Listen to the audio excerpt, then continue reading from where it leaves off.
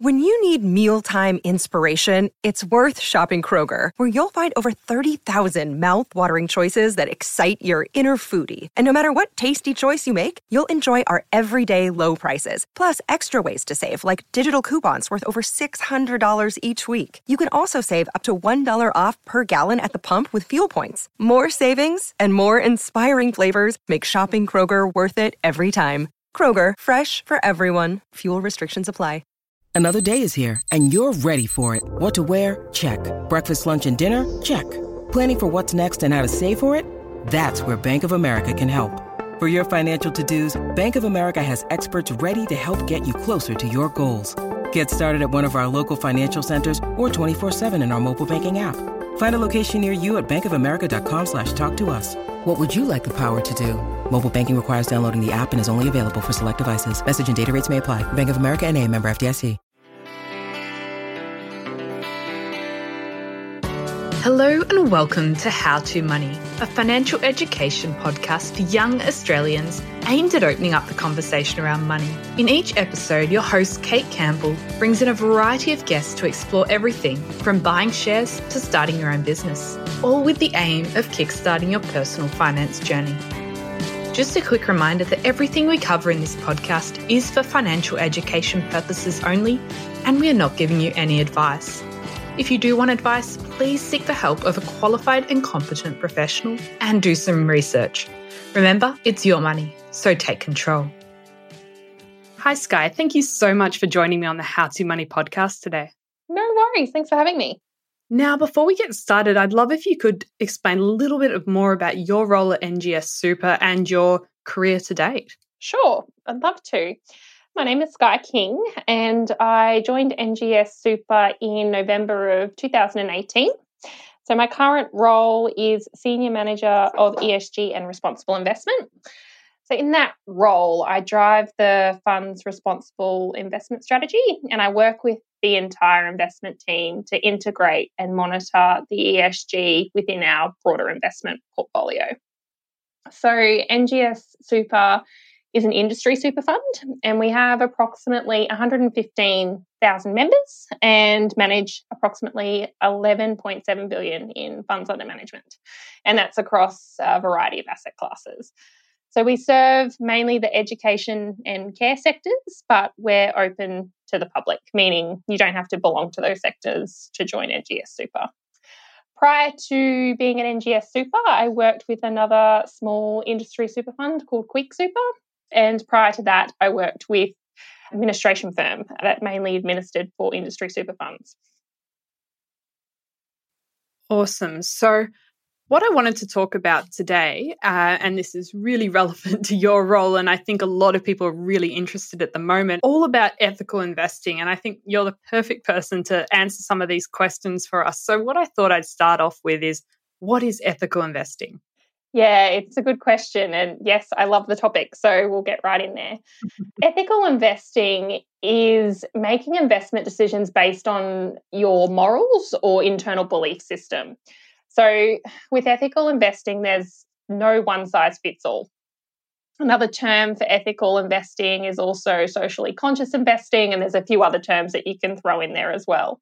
But ethical investment strategies typically avoid what the industry refers to as sin stocks. So they could be companies that are involved in industries such as gambling, alcohol, smoking, or firearms, fossil fuels. There's a big long list. But that, in a nutshell, that is ethical investing. Yeah, absolutely. And I think it's quite difficult to define it because everyone's ethics is so completely different. And what I might think is an ethical stock, you might not, and another person might think completely differently. So it must be quite challenging trying to work out where to draw the line. Yeah, and look, that's why it's always really important whenever you're looking at, an ethical investment strategy or a product, that you do go and have a look at that product's document. So whether it be the PDS document or information on the website, to actually look and see how they define their ethical investment rules. And generally, ethical investing will have negative screens. So they will screen out some of those sin stocks or areas that they don't want to be invested in, but there can also be positive screen also. So they'll kind of highlight the areas which they are more attracted to in terms of investment. So that's why it is so important that you know what you're signing up for to make sure that that aligns with your own values belief system. Absolutely. And I think it can sometimes be a little bit confusing when you are looking for an ethical investing type investment option, because so many of the funds define it differently and they use different words. Just a couple I've seen recently: impact investing, ESG, sustainable, socially responsible. Are they all essentially the same idea, or are there some differences between them? Yeah, it's so confusing, isn't it? I even get tripped up sometimes. But what I will say is, in one way, shape, or form, they are all related and trying to achieve a similar goal, and that is to do better. So, when explaining this to people, I always like to start with explaining the acronym ESG. So, ESG is the broad term that stands for the E being environment, the S being social, and the G being governance. So generally, you can categorize all the potential issues that could affect an investment from an ESG point of view under the E, the S, or the G. So for example, an integral part of our investment strategy is that we believe that ESG integration within the investment strategy and process is really important, as it gives the fund, another tool to reduce risk and improve risk-adjusted returns for members. So to that end, like a climate-related issue that a company might be facing, that would fall under the E for environment. And then you might have a human rights issue or violation that a company might be facing. That would fit under the S category as a social issue. And then issues surrounding gender diversity at board level would be a governance issue. So I really find that defining that ESG is a good sort of port of call when thinking about sort of responsible investment more broadly. You know, you can get a little bit more granular and you can go into ethical investing, which we've discussed earlier, is more morals and values based. And, you know, there can be that positive screening element, which then brings us on to impact investment, which is a very big buzzword of late. You know, it's all over the place. So when you're focusing on sort of impact investing, it means you're focusing your investment efforts in companies that are having a positive impact on society. And again, that's really broad. Like, positive impact can be defined in many, many different ways. So an example where we utilize positive impact is via our social impact bonds. So we currently have 4 social impact bonds that are active, and it's as simple as investing a sum of money for which we get a financial return, and the investment commitment is used for addressing social needs in society, and they can vary. Yeah, so I think it's quite interesting, that approach, whether you think of it as I'm putting my money in an impactful way, I'm going to invest in companies that I believe in and doing things better for the world, or that reverse approach, which I think a lot of ETFs use, is just we're going to have the set index and we're going to strip out all of the companies that don't fit our criteria. How do you approach it? Do you start with 0 or do you start with 100 stocks? So with NGS Super, our investment strategy, we appoint specialist third-party investment managers to manage our portfolio. So each of our managers have a very different process, and we spend a lot of time making sure that we understand that process and we think that process is fit for our portfolio. But what we do is, across our entire portfolio, we have 3, I guess you would call them ethical exclusions, and that is your negative. These are taken out of the investment universe regardless. And that's they're in relation to tobacco, thermal coal, and controversial weapons and armaments. However, then our main priority is ESG integration, and we kind of discussed what the E and the S and the G means earlier. But where that becomes important, it's more of a flexible framework, because you're looking at companies, and we promote our investment managers to look at companies with good ESG scores, because companies with ESG controversies generally can attract volatility or impact to their investment returns because of said controversy. So we kind of take a hybrid approach whereby we have those few exclusions across our whole portfolio, but we also try and find best of breed companies through the ESG framework, making sure it's integrated with the entire investment process. And I think people are really starting to pay a lot more attention about what these Australian listed companies are doing. Just in the media in the last few weeks, we've seen a few examples of companies being sort of heavily criticised for either environmental issues or governance issues. And actually, I think it's quite good to see that people are more interested and sort of care a bit more about what these companies are doing behind the scenes. 100%. And we're very big on active ownership and engagement. So ESG integration goes hand in hand with being an active owner and engaging with your companies, because no one is perfect, right? No company is going to get through life without any form of hiccup. So you don't make money by dropping a company at the first sign of trouble or the first time they make a mistake. What we do is, as long as there's not systemic and really major issues with the company that does warrant investment, active ownership and engagement is a key tool to influence change, and that is a value creation tool. Because if you've got a company that can positively change through engagement from various shareholders, and the superannuation industry is fairly collaborative on this front, so we can essentially combine our investment power and really get a seat at that table with those companies to say, this isn't good enough, it needs to change, and this is what we want to see the company do. And that's a loud voice. And just, of late, we have seen a few controversies, and we are moving the dial with really, really proactive engagement, which is good.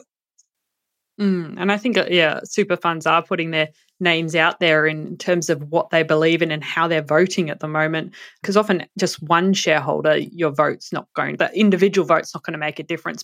But if you have a lot of shareholders and you've got the shareholders are talking to the super funds and the members of the super funds actually telling their super fund, this is what I believe in, that actually really starts to move the needle, doesn't it? 100%. And I see all our members' inquiries, and I love hearing from members because it makes me feel like what I'm doing is actually meaningful and people do care about this. And I get regular inquiries from active members of all ages, which is really interesting, on how we're expected to vote on XYZ company's upcoming AGM and this specific resolution. How are you voting in relation to that? I want to know. And that for me is beautiful engagement with members, and it makes me know that those members are actually engaged with their superannuation as well, which is, an even bigger win. The other thing that's really awesome, we disclose our proxy voting live. So pretty much, 24 to 48 hours, depending on where the meeting occurred in the world, our members can log on and see exactly how the fund voted. And if that's not in line with their expectations, you'll be sure I'll be hearing from the members. That's for sure. Yeah, and that's probably something a lot of people haven't thought about doing. I mean, I haven't personally even thought about doing that, actually sending my super fund a message and going, how are you voting? Is there anywhere online I can find out how you're voting on different company issues for the things I'm invested in? 100%. And there's two elements to that. There's the retrospective, how have you voted, and having that open disclosure, transparent disclosure about how funds are doing that. And the second thing is their proxy voting policy. So let me read and understand at a future AGM or proxy voting meeting, how will you vote? And those policies should be available online as well for most super funds. So that's a really cool thing for members to really get up to speed on if they're interested in the topic. Yeah, absolutely. And it's a good way to stay a bit more engaged with your money as well, because it may be many decades, I know for me, before I'm ever going to be able to touch my super. So I definitely should be knowing what my company, which way my super fund is voting. So that's definitely something I think is a good idea to do. Now, just say I want to look at an individual company and I'm trying to figure out whether it's ethical, maybe I guess that's really broad, but how do I work out if the company is operating in line with my values? Where would I start from to work that out, and what should I be looking for? Yeah, so ethics, if you were trying to make an assessment as to whether a company was ethical or not, that's really hard because ethics are very subjective to any individual, right?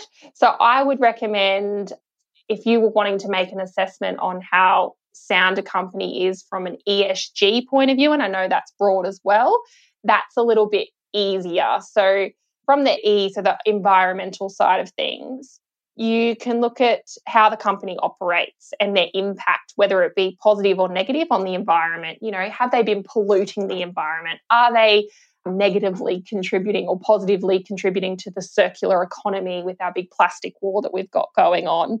How is the company being a responsible corporate citizen in promoting the longevity and sustainability of our environment?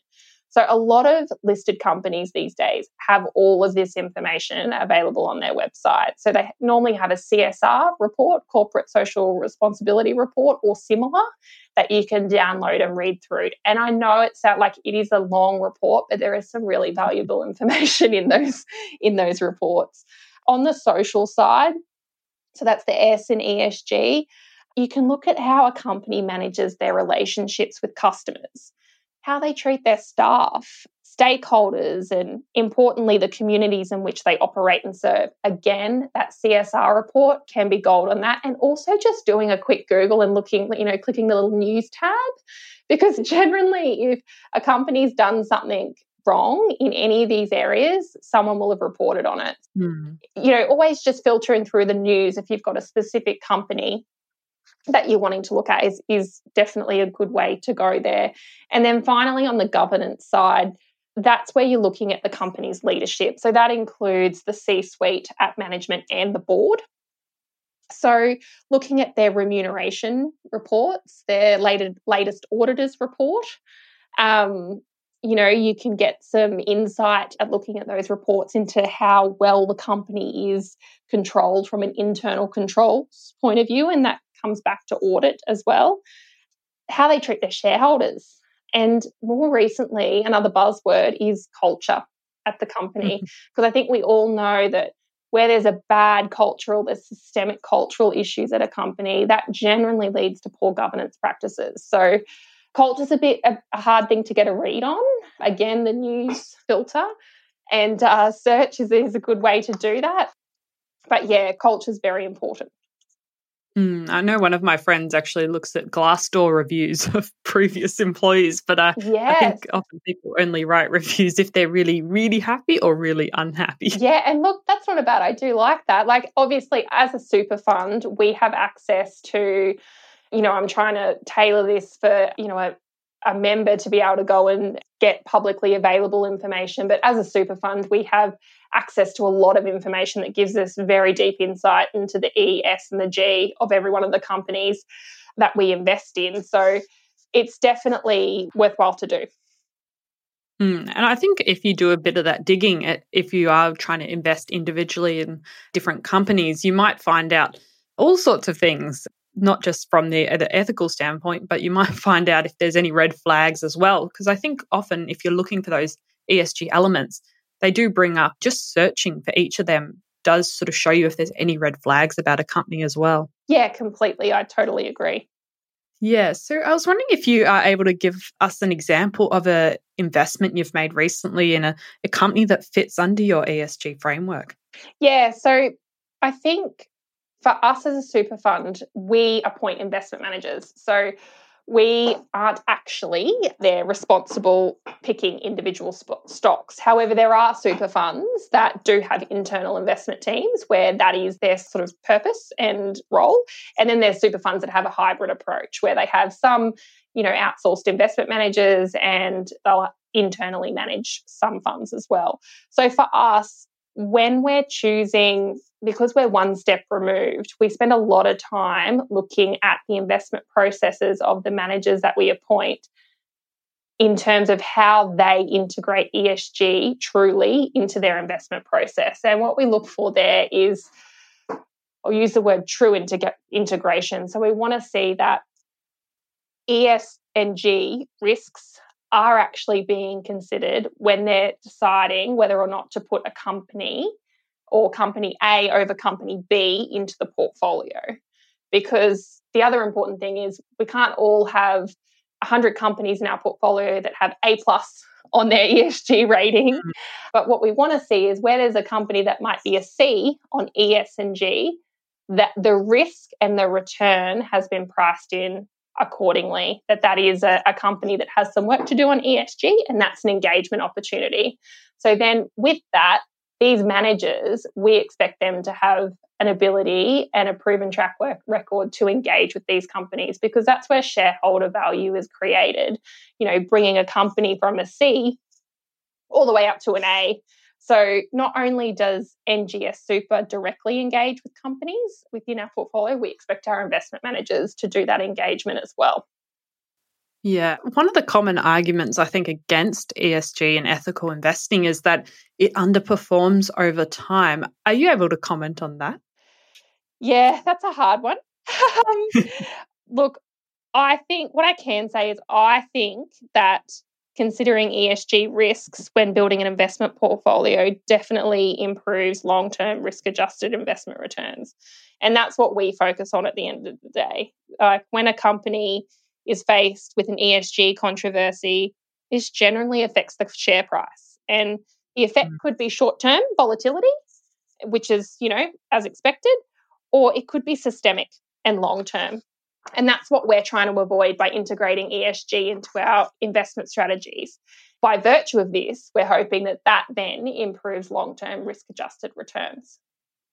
And because often you weed out weed out bad companies as well while you're doing that research. So even though it might not sort of outperform per se, it might outperform because you've taken out bad companies. Yeah, so. It's almost like you can sometimes see the perfect storm brewing. It's not always the way that you can be in that position, but, if you're live to the ESG issues of your portfolio and the stocks that are in your portfolio, and you're having regular dialogue with the companies, which all of our managers are, that sort of identification is key to reduce risk and improve the long-term returns of the portfolio.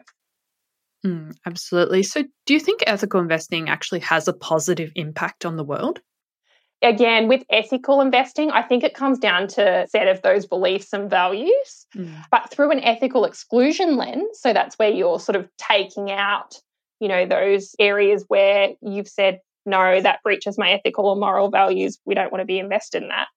If you ask me, if refusing to invest in tobacco manufacturers and producers was going to have a positive impact on the world, I would say 100% yes.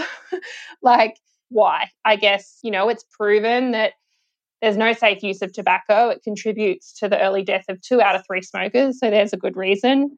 And then you turn your mind to the impacts of the healthcare system worldwide from tobacco use and addiction. And there's also really prevalent human rights issues within the tobacco industry, which is not something that we think is accretive to shareholder value and just introduces more risk. So depending on the issue, I definitely think that ethical investing can have a positive impact on the world. And as more super funds, which sort of have a massive amount of power here, take money off the table from these companies that aren't sort of within these ESG framework and put money into companies that are doing really positive things and sort of inventing new things and environmental things for Australia, that will start to have quite a big change as that money shifts slowly, as sort of more people tell their super funds they want their money invested within a sort of ESG framework. 100%. And, it really does. There's been a lot of divestment of tobacco over the more recent times. NGS Super and a lot of other super funds are members of the tobacco-free portfolios movement, which is a really, really important initiative headed up by Dr. Bronwyn King. There are so many reasons why we shouldn't be investing in tobacco producers and manufacturers. So, it's a really good example of how, the superannuation industry can actually have a positive impact on such an important issue. Absolutely. And before we finish, I was wondering if you can provide some suggestions on how other young Australians can take control of their money and invest it in line with their values and beliefs. Sure, love to. So, advice for young Australians, I would say, before you start looking at all the products that are out there, because it can be overwhelming. You know, we've spoken this, you know, the last 20 odd minutes about how subjective some of these definitions and meanings are. I would suggest you take some time for yourself, you and just a piece of paper, and jot down what's important to you as a person, what sings to your values and beliefs. And the reason I say that is because there are so many options out there, and it's really good to start without any influence. Just that blank sheet of paper, and you jot them all down. Then after that, I would suggest starting looking at where your super is invested. So that's always good to know. Then read the PDS, which can be a little bit boring, but I urge you to read it. And also, most funds these days have a really robust, responsible investment section on their website, which can be a little bit kinder to read. You know, it's less heavy than the PDS. It still is important to read the PDS and understand, you know, the ins and outs of the options that you're actually in, but definitely suggest digesting some of the information on the responsible investment sections of the websites out there, because it is very user-friendly.